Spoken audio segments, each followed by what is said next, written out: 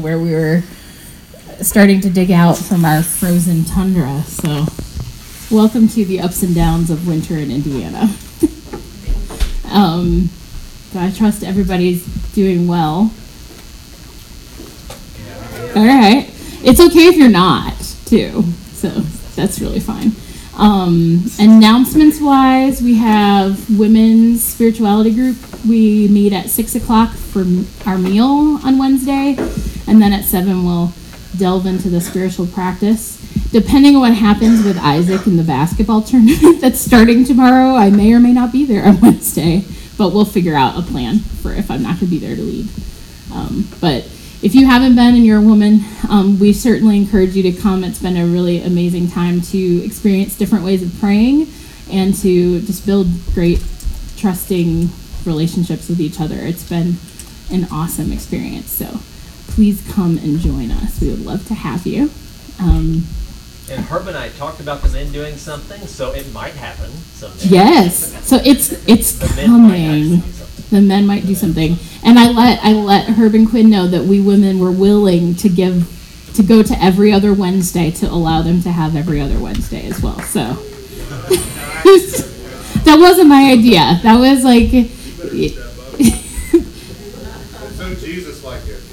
It was Kim and Rachel, it wasn't me. They're the more selfless ones, I guess. But we're not just going to practice spiritual things as we do it. We're going to actually do it.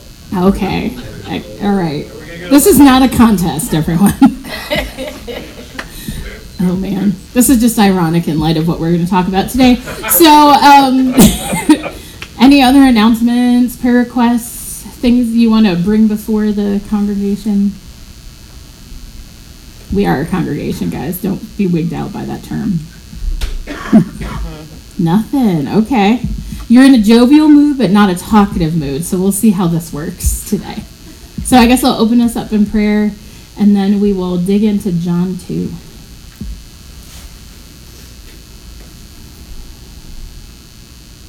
God, thank you so much for gathering each one of us here today. We know that some of us come on a regular basis, and this is just a regular part of our Sunday morning routine. But for others, this is a new space or a new opportunity or something that we just felt led to today. But God, no matter what our circumstance or our past history, God, this is the place that you appointed for us to be today and at this time. So, Lord, we pray your Spirit would be upon each of us, that our hearts would be open for what your word is speaking to us today, that we would be transformed, that our minds would be renewed. God, and we know that that process is kind of a painful one. So God, help us to be gentle with ourselves as you change us and grow us into your likeness. And God, that we would bring others alongside of us along the way. God, in accountability and in love and community. God, help us with that. Help us to receive people into our small groups of relationship that may be different than people that we've invited in before. God, that you would give us a level of hospitality and generosity in our community that shines the light to this city. Lord, help us to be your servants, to live in the way of love, so that we can extend your grace to the world. We pray these things in your name. Amen.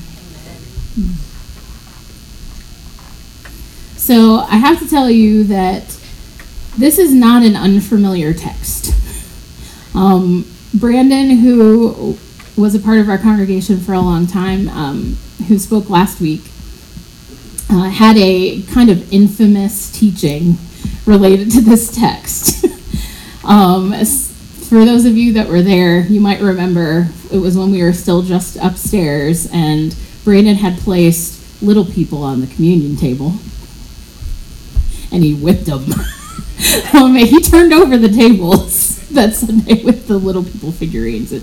And I think I had only been attending here for a pretty short time when that happened, so it was kind of dramatic. I wasn't used to seeing people knocking over children's toys. in the middle of a sermon. So I am standing in the shadow of that as I teach this today, but I think it may be an entirely different take. I don't know.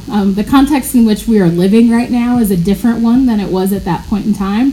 So clearly that affects how we see and read the scripture. So we're going to be delving into John 2, 13 to 25. So Quinn, can you put that next one up? So let's dive in. The Passover of the Jews was near, and Jesus went up to Jerusalem. In the temple, he found people selling cattle, sheep, and doves, and the money changers seated at their tables.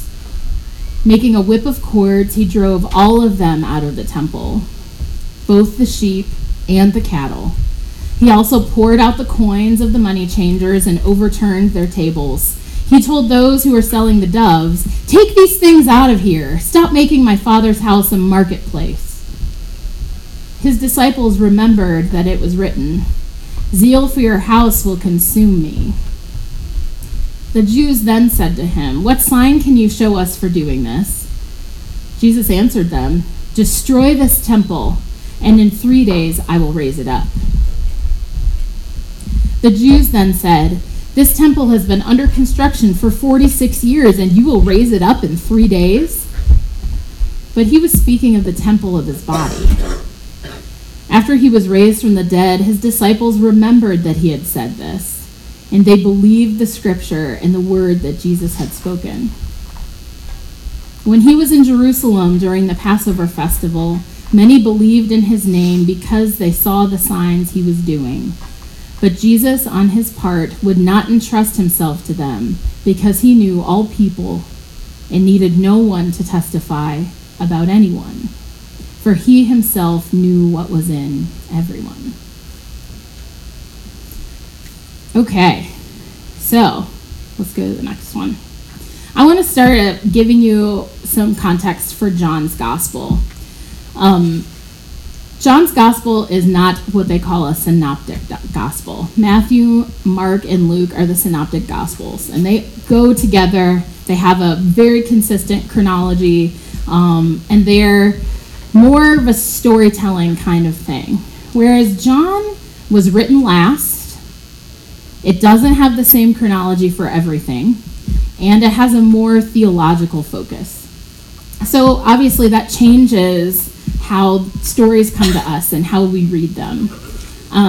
This story here is in a different place in John than it is in Matthew, Mark, and Luke. So the story of turning over the tables in Matthew, Mark, and Luke in the synoptics happens after Jesus had his triumphal entry into Jerusalem on Palm Sunday. So this is happening during Holy Week. But in John's gospel, this is Jesus's big public coming out party at the very beginning of his ministry. And so last week, Brandon talked to us about how the water was turned into wine at the wedding feast of Cana. And that was Jesus's first miracle. So John is setting the stage of this is the guy that's going to turn the system around. He's going to turn it over into a new way of being. He is performing miracles. He's doing things differently. He's welcoming people of all stripes together to celebrate this culmination, like Brandon talked about last week, the wedding celebration of the kingdom of God. So that's the direction that John is going in. So Jesus has got to make his very big first public appearance at some point, and John chooses to use this temple experience to be that thing. And it's kind of amazing because he's walking into the temple. Jesus was an observant Jew. He'd gone to the temple with his family every Passover to do their sacrifices. But this time, Jesus walks into the temple and something is different because it is the fullness of time for him to be able to come out there and be like, dude, we're missing the point. Okay? What's also different about this story in John's gospel is that John doesn't reference the den of robbers. So a lot of times when you hear this story taught, there's a focus on the people that are in the temple outer courts that are selling those animals for sacrifices are charging too much money for them. So they're kind of like screwing people over that are trying to come and do their sacrifices in the way that they were commanded to do. Or that the people that were changing the money out, because they had to change their money, they couldn't use Roman coins that had Caesar's picture on it in the temple to pay their temple tax, because that would have been idolatry. So they had to switch to these other kinds of coins that didn't have a face on them, so they wouldn't be paying homage to Caesar while they paid their temple tax. So those people in the Matthew, Mark, and Luke version of the story may have been charging an extraordinary amount of money for that exchange rate. So they were taking advantage of people that were trying to perform their sacrificial duty, their call that it was in Scripture. They were doing the things they were supposed to be doing, but other people were taking advantage of it. But in John's gospel, he doesn't go there. He doesn't say those kinds of things. Jesus isn't set off by that. It's something else. So I found this picture because, sometimes when you hear this story, this is like rebel Jesus. He's walking in there, and I'm imagining you've got like Rage Against the Machine is playing in the background, and he's just like tearing it up. We have all seen plenty of superhero movies, right? Where you've got like this good guy that's got like kind of a bad attitude. I don't know, like Wolverine. He's kind of that rough-edged superhero who has his grudge, I guess, in there just like tearing it up because this is a righteous thing to do, but it's a violent way of doing it. And I think sometimes we read this passage that way. And sometimes we use this passage to excuse our own rage that may be misplaced. That's why I don't like this passage. Yeah. This is a Jesus that doesn't necessarily fit with loving acceptance. Right? This is a Jesus that makes us feel uncomfortable. For some of us, we also are like, this is an amazing Jesus. This is the Jesus I want to see. He's like, screw the system. This isn't amazing. We got to do something different. You're all missing the point. But the danger in that can put us in a space where we're becoming anti-Jewish, right? So we're using Jesus as this figure of saying that, well, the Jews missed the point. They weren't really the people that God called. They were doing things that were wrong. They were just doing the thing they were told to do, right? They had some pretty dramatic systems that were built up around their call to the sacrificial system. The whole book of Deuteronomy and Leviticus is about those systems and how do you live out those systems. They were just trying to do what was expected of them.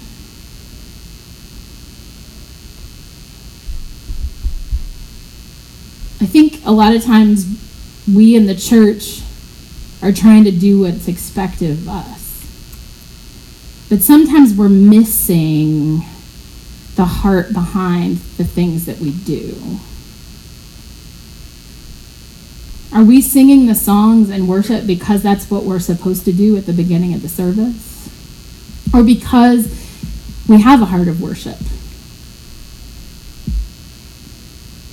Are we praying or reading the Bible or, meditating on God's beautiful creation because we have a heart of worship to God who has given all of those things to us? Or are we worshiping the thing itself?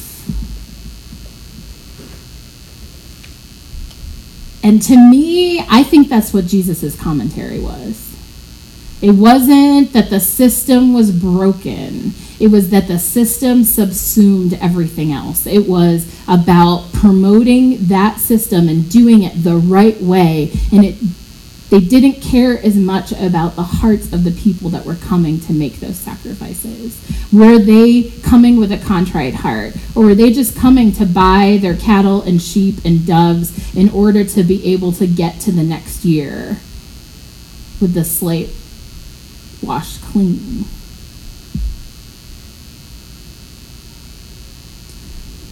You know, this last section where Jesus is talking about the temple, you know, it's always interesting for us on this side of things to laugh at the questions that the Jews asked him. You know, what gives you the right to do this? Like, to totally disrupt the entire thing on one of their major feast days of the year. This was the days when people came to make their sacrifices, and Jesus tore it up and kept people from being able to do their religious duty. And so I guess if I was one of the Jews that was in charge of things, I probably wouldn't have talked to him as calmly as he seemed to have asked him. What gives you the right? What gives you the right? Well, let me tear down this temple. Tear down that temple. I love how Jesus never answers the question. Tear down the temple, and I'll rebuild it in 3 days. And they're like, what? We've just been refurbishing the thing. This has taken 46 years. Are you crazy? How are you doing this in 3 days? Because, you know, of course, Jesus is not talking about this physical temple. He's talking about himself through his death and his resurrection. Because what he's doing is saying, get rid of the sacrificial system. This thing is not God's best because you're missing the point. You've not had the kind of heart change that I want to see, because your temple is me. Your temple is me. Because I am the way, the truth, and the life. He is the resurrection and the life. So, as I was beginning to think about this passage earlier in the week, you know, Monday was Martin Luther King Day. And I went to a panel discussion here in Columbus that was about a letter from a Birmingham jail.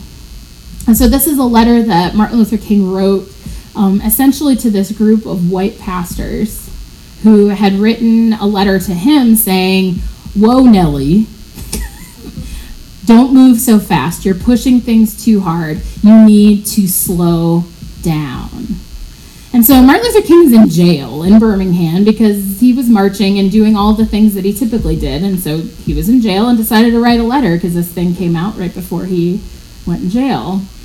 And what he says here is a section that we spent a lot of time talking about on Monday night. He says, "I have been gravely disappointed with the white moderate. The Negro's great stumbling block in his stride toward freedom is not the Ku Klux Klanner, but the white moderate, who prefers a negative peace, the absence of tension, to a positive peace, the presence of justice. Shallow understanding from people of goodwill is more frustrating than absolute misunderstanding from people of ill will." And I think this has a lot to have a lot of connections with what we're talking about today in Jesus' interactions in the temple. I'm not saying that every single person who walked into the temple was just going through the motions. I think there were some really heartfelt, observant Jews that really cared about their faith and their relationship with God. I think there were some people in MLK's time that were like, "We're with you, brother," in word, right? But their heart and their deeds didn't match up. I think it's a really telling thing that Martin Luther King is saying, that people that stand on the fence are more detrimental to progress and growth and in reducing discrimination. Those lukewarm ones, right? In the book of Revelation, God's talking about spitting the lukewarm out of his mouth. This is all the same, right? True.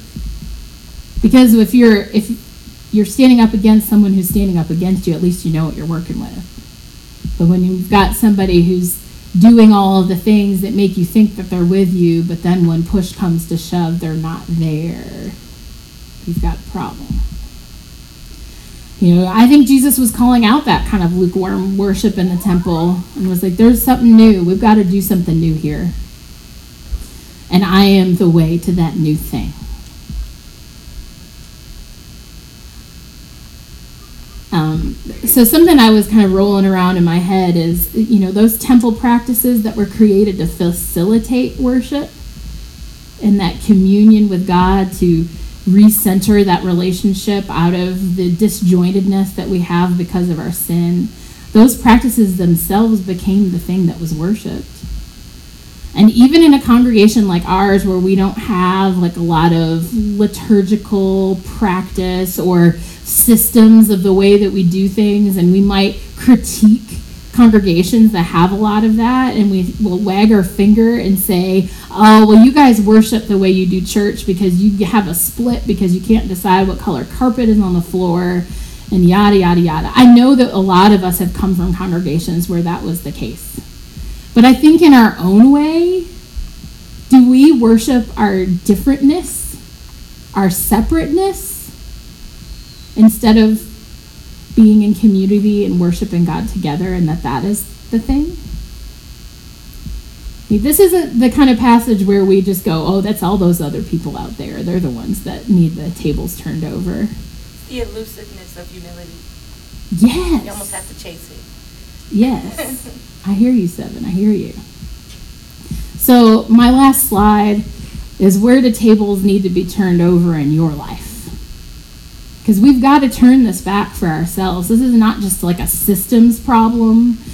We've got a lot of injustice going on in the world, and there's a lot of people out there doing these big demonstrations and calling out the injustice. And that was like Jesus in the temple, just like the prophets of old who were doing crazy things because God is like, we need to get people's attention. Jesus was getting people's attention by turning over tables in the middle of Passover. That is a big deal. But where do the tables need to be turned over for us? Like, where do we need to find that dramatic, inciting event to look at our own selves and see where we are worshiping something other than God? I think it becomes harder when it's not the kind of obvious sin, right? It's not the things that you can point to and be like, yeah, that's not in the way of God. But things that could be good but turned on their head in some way. Jen, if I could interject, Sure. Sort of an example. I've been a part of a lot of different activist groups over my lifespan, and I find, again, I want to mention the elusiveness of humility, because I've been a part of groups that I feel like, wait a minute, it feels like now we feel like do-gooders. It feels like we're no longer gung-ho about the thing we started. And I can mention some groups, but I'm not going to mention any names. But we're no longer gung-ho about like what we started and wanted to fix. We're almost puffed up in that we're the ones out here trying to fix it. Yes. And then that becomes that thing that, like you said, you started out, and in appearance looks like we're out here doing good, but I've seen from the inside what starts to happen. And again, you said earlier, I felt the word there was intentions. Your love motivations. What are you truly motivated? It becomes very personal, and you gotta grapple with taking captive each thought. Yeah. Because I've been there, and to me that's a good example of where it feels like you're doing good, but really, that it's not about power or anything. It's a human nature that we have to constantly battle and stay there with God, to not let ourselves feel. Because we're so close to God, it feels like we are God. There's this thing there, you have that power in you, but you know that you have to submit. You know where it comes from, and you got to remind yourself of that. Yeah, I think that's absolutely true. So I was trying to work on kind of developing some ideas of where, I guess you could call it creep can happen. So, a lot of us here, we have families, right? And so it's an important, and I think something that God loves is for us to have strong, healthy families. But when your family becomes your idol is when you have a lack of hospitality for other people and you're excluding others. I think that's where you can find some creep. So this is the time of year when people want to really work on developing a healthier lifestyle, right? New Year's resolution, I'm going to eat healthy, I'm going to exercise, all that kind of thing. And I think that's certainly important to establish, because our bodies are a temple, right? We need to treat them as such. But it can be creep when that eating plan can't change to accommodate other people or to be able to have people over or to go and gather with others. And when your exercise regimen is so restrictive that you don't have time to do anything else. That's creep. I think social media is a pretty amazing and powerful tool. But as we know, it can easily become narcissistic. It can become a thing where you may be sharing about your life, but you're only sharing the really good stuff, the beautiful things, the things that make you look good. You take 17 selfies so you find one that you don't have a double chin in, right? And then you spend time, like you post something and you spend time figuring out how many likes and how many reactions and how many comments you got off that picture that you posted. That's creep, right? We want to be connected, but then it becomes all about you. I mean, these are just some really small examples. I mean, every single one of us has places that we need those tables turned over because we're worshiping something other than Christ, who is to be worshipped. Yes, Cindy? Our body is the temple of God. A long time ago, I saw a verse in the Bible that my brother didn't do what they try to say he did, and I asked God, I said, God, let me see through his eyes and see what's going on. And I had put myself where he was, and it wasn't a very good place. And I thought, well, you know, it was strange. Then I looked up the corner room to me, three true blue lights. I thought, well, he took me there and brought me back.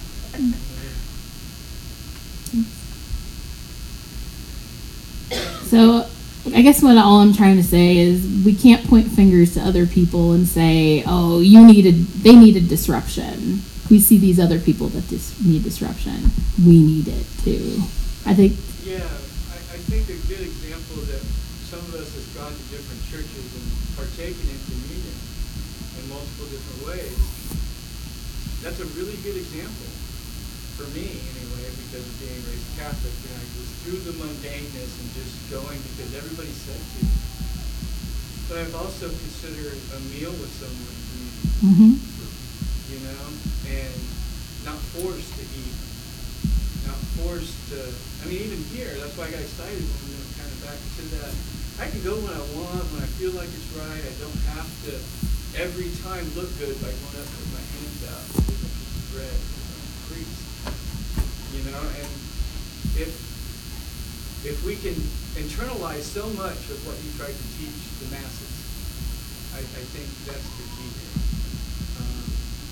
You know, a lot of this love, like you said, to point a finger at Jesus's side that we agree with, and the human side of, oh, I can beat people because he did. No, he hit the cows. According to this version. Right. You know what I mean? Yeah. So the internal process of being like Jesus and coming to understand that we are all part of a grander picture, just like him in his day, it makes it a lot easier for me to grasp. Right. Anymore. Eric? For me, where the tables need to be turned over, I kind of see myself on the side of being the money changer and being the one to profit from something. So I guess for me, it's like when I'm involved in something and it's more of like a reputation thing or like kind of this tacit, like liking some cause but not really taking any action. It's more about me and like showing that I've got some like very superficial level of concern about an issue, but the next step often in those cases is doing something that might be considered a bit radical and damaging reputation, or getting serious about an issue and disturbing the peace a bit. So I guess it's really questioning if I'm really committed to something, or if I just want to be seen as someone who supports an activity. And so maybe the white moderate is someone who's kind of kind of approving of an MLK, but when it gets serious, it's like, MLK, you're just a little bit too radical. We really don't support you now. So I guess that's what it means to turn over the table, to really get serious about things Mhm. that are edgy. Right. And I think it's important to remember too, like sometimes in the social justice world, I get overwhelmed because I'm like, this issue isn't, that needs help, and this one, and this one, and this one, and it's like there's so many things that to be committed to, but that's just not possible for everyone. And so I think it's a level of discernment and to know the places that God has called you to be out there being a disruptor or a demonstrator, and the other places where you are called to be an ally and support those that are disruptive in the holy kind of disruption kind of way. One thing that kind of comes to mind with talking about this, like my parents go to breakfast every Friday with this political discussion group, and like I know for me, like there are times when it's like my willingness to like I have to kind of have a willingness to be wrong sometimes, like if my political opinions or my whatever, like if I think I'm right about something and it's really just causing like more divisiveness, and you were talking about like things taking the place of God, you know, it's like when my opinion or whatever, it's like I'm so sure that I'm right about something that I can't allow somebody else to like have a difference in opinion. I feel like those things get in the way and sometimes take the place of God in our lives. Like, I don't know if that goes with what you're saying. I think it does, and it's one of those things that, you know, like one of the earlier slides I talked about tension, because I think we have a tension about the places where we feel like we need to press forward and be disruptive and kind of be create dissension because it's about justice, but there's other spaces where that really becomes about us. It really does, And it's difficult to discern the difference. It happens with me and my family a lot, because like one thing that comes to mind with me is like I'm very anti-gun. I don't like guns. That's just my opinion. I don't like them. I wish they weren't in our communities and our schools and stuff. But like my family, like my cousins especially, like they like to shoot rifles, and I've just kind of learned that there's a time to like, I don't know that I could say let other people be right, but know that I might not get anywhere with that strong opinion that day, you know, like, or whatever. And it sometimes, as far as what God, if I'm being a loving person, like, can I accept that somebody else doesn't think the way I do? Yeah. Right. To know when to let it go and when to turn over their table. Like I told my sister a long time ago, I wasn't nothing without God. When I lived over at Crestwood, the Baptist church brought me the communion set and the pitcher and the bowl and all of it. And I thought, what did God brought to me? So what's strange, I did ask God, I tried to ask God to take my life and let him have his. And I thought, what's strange? I said, well, without God, I'm not nothing. Yeah, Steve. Some of the, just hearing some of the conversations that I thought about a lot of these same issues. And one thing I keep going back to is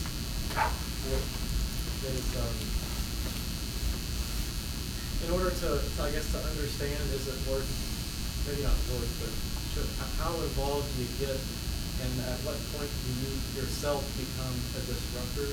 Is the question of what does God's word say, right? Like if you're Corey Ten Boom in World War II, and you're a German citizen, and you're supposed to follow German law, and they come to your house and say, have you seen any Jewish people? Do you have any in your house? Hand them over. And she says, I haven't seen any. I don't know where they are. Right? She's directly, number one, lying, which is against God's word. Right. But she's disobeying the German law, but she's upholding life, Yes. which God values so much more, right? Rather than handing somebody over to be executed, right? So I think there's even times where we have to examine, is our law in our country doing what is right versus what God's law says? But also there's times where, and Jesus even applies this in things that he does, the principle of Paul Bomer, which is like light and heavy. So there's some times where there's no such thing as like righteous lying, but if you're saving a life to do it, maybe that's the right thing to do. Like Jesus healed people on the Sabbath.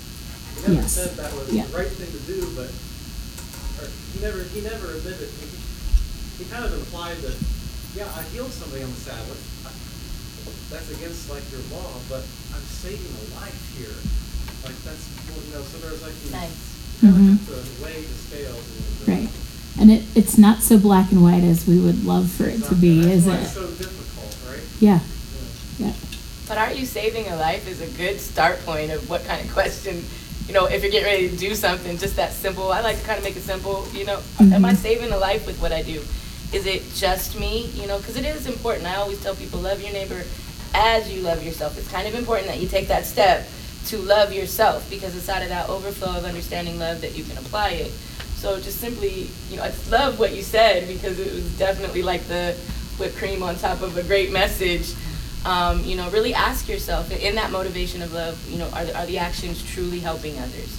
Because it does get to that scary point where you really like, am I still helping? Yeah. And so I think it speaks a lot to us about continuously checking our motives and being discerning, and I think being in prayer and being like in touch with the Spirit. I think that is something that has to constantly occur for us to truly act in a way of Christ. No matter if it's these things where we're operating in a gray area, where we may be, being prophetic in a way that's pretty disruptive to the status quo. But for other things in our own life, like being able to make sure that our eye is on the ball, that we're not, honoring other things in our life higher than God, even though they are good things, that we are elevating those good things to be things that we are worshiping themselves. So on that note, I think I will start us into communion, because I think this is a question that you need to have time to roll around, and you've got 10 minutes, okay? You've got some time. And so even though I'm going to open the table up for you to come and receive, come when you're ready. Don't feel pressured. Know that this table is open for all. I don't, vet you before you come and take our communion. I think that's something between you and God. I believe that God calls people to himself through this table, and I want everyone to be able to participate and experience that love and that grace. Let's pray. God, thank you for drawing us here today to ponder these issues. Help us to examine ourselves and to know the spaces in our hearts that we worship the good thing rather than worshiping you. God, convict us in that way. God, help us to see places where we are lukewarm, where we need to find the boldness to turn over some tables and to speak truth to power and to be a light in a dark space in whatever realm you are calling us to do that in. God, I pray that you would give us that boldness. Lord, we thank you that you are the temple, that you cannot be destroyed, that you are continuously renewed and everlasting. God, we thank you that we no longer have to be at the mercy of others, to go to some place and to buy an animal to sacrifice for our sins, God, but you have done that for us. And God, and in this table, we celebrate all that you have done and will continue to do in our hearts as over and over again you renew us to become more like your Son. God, we thank you for that gift.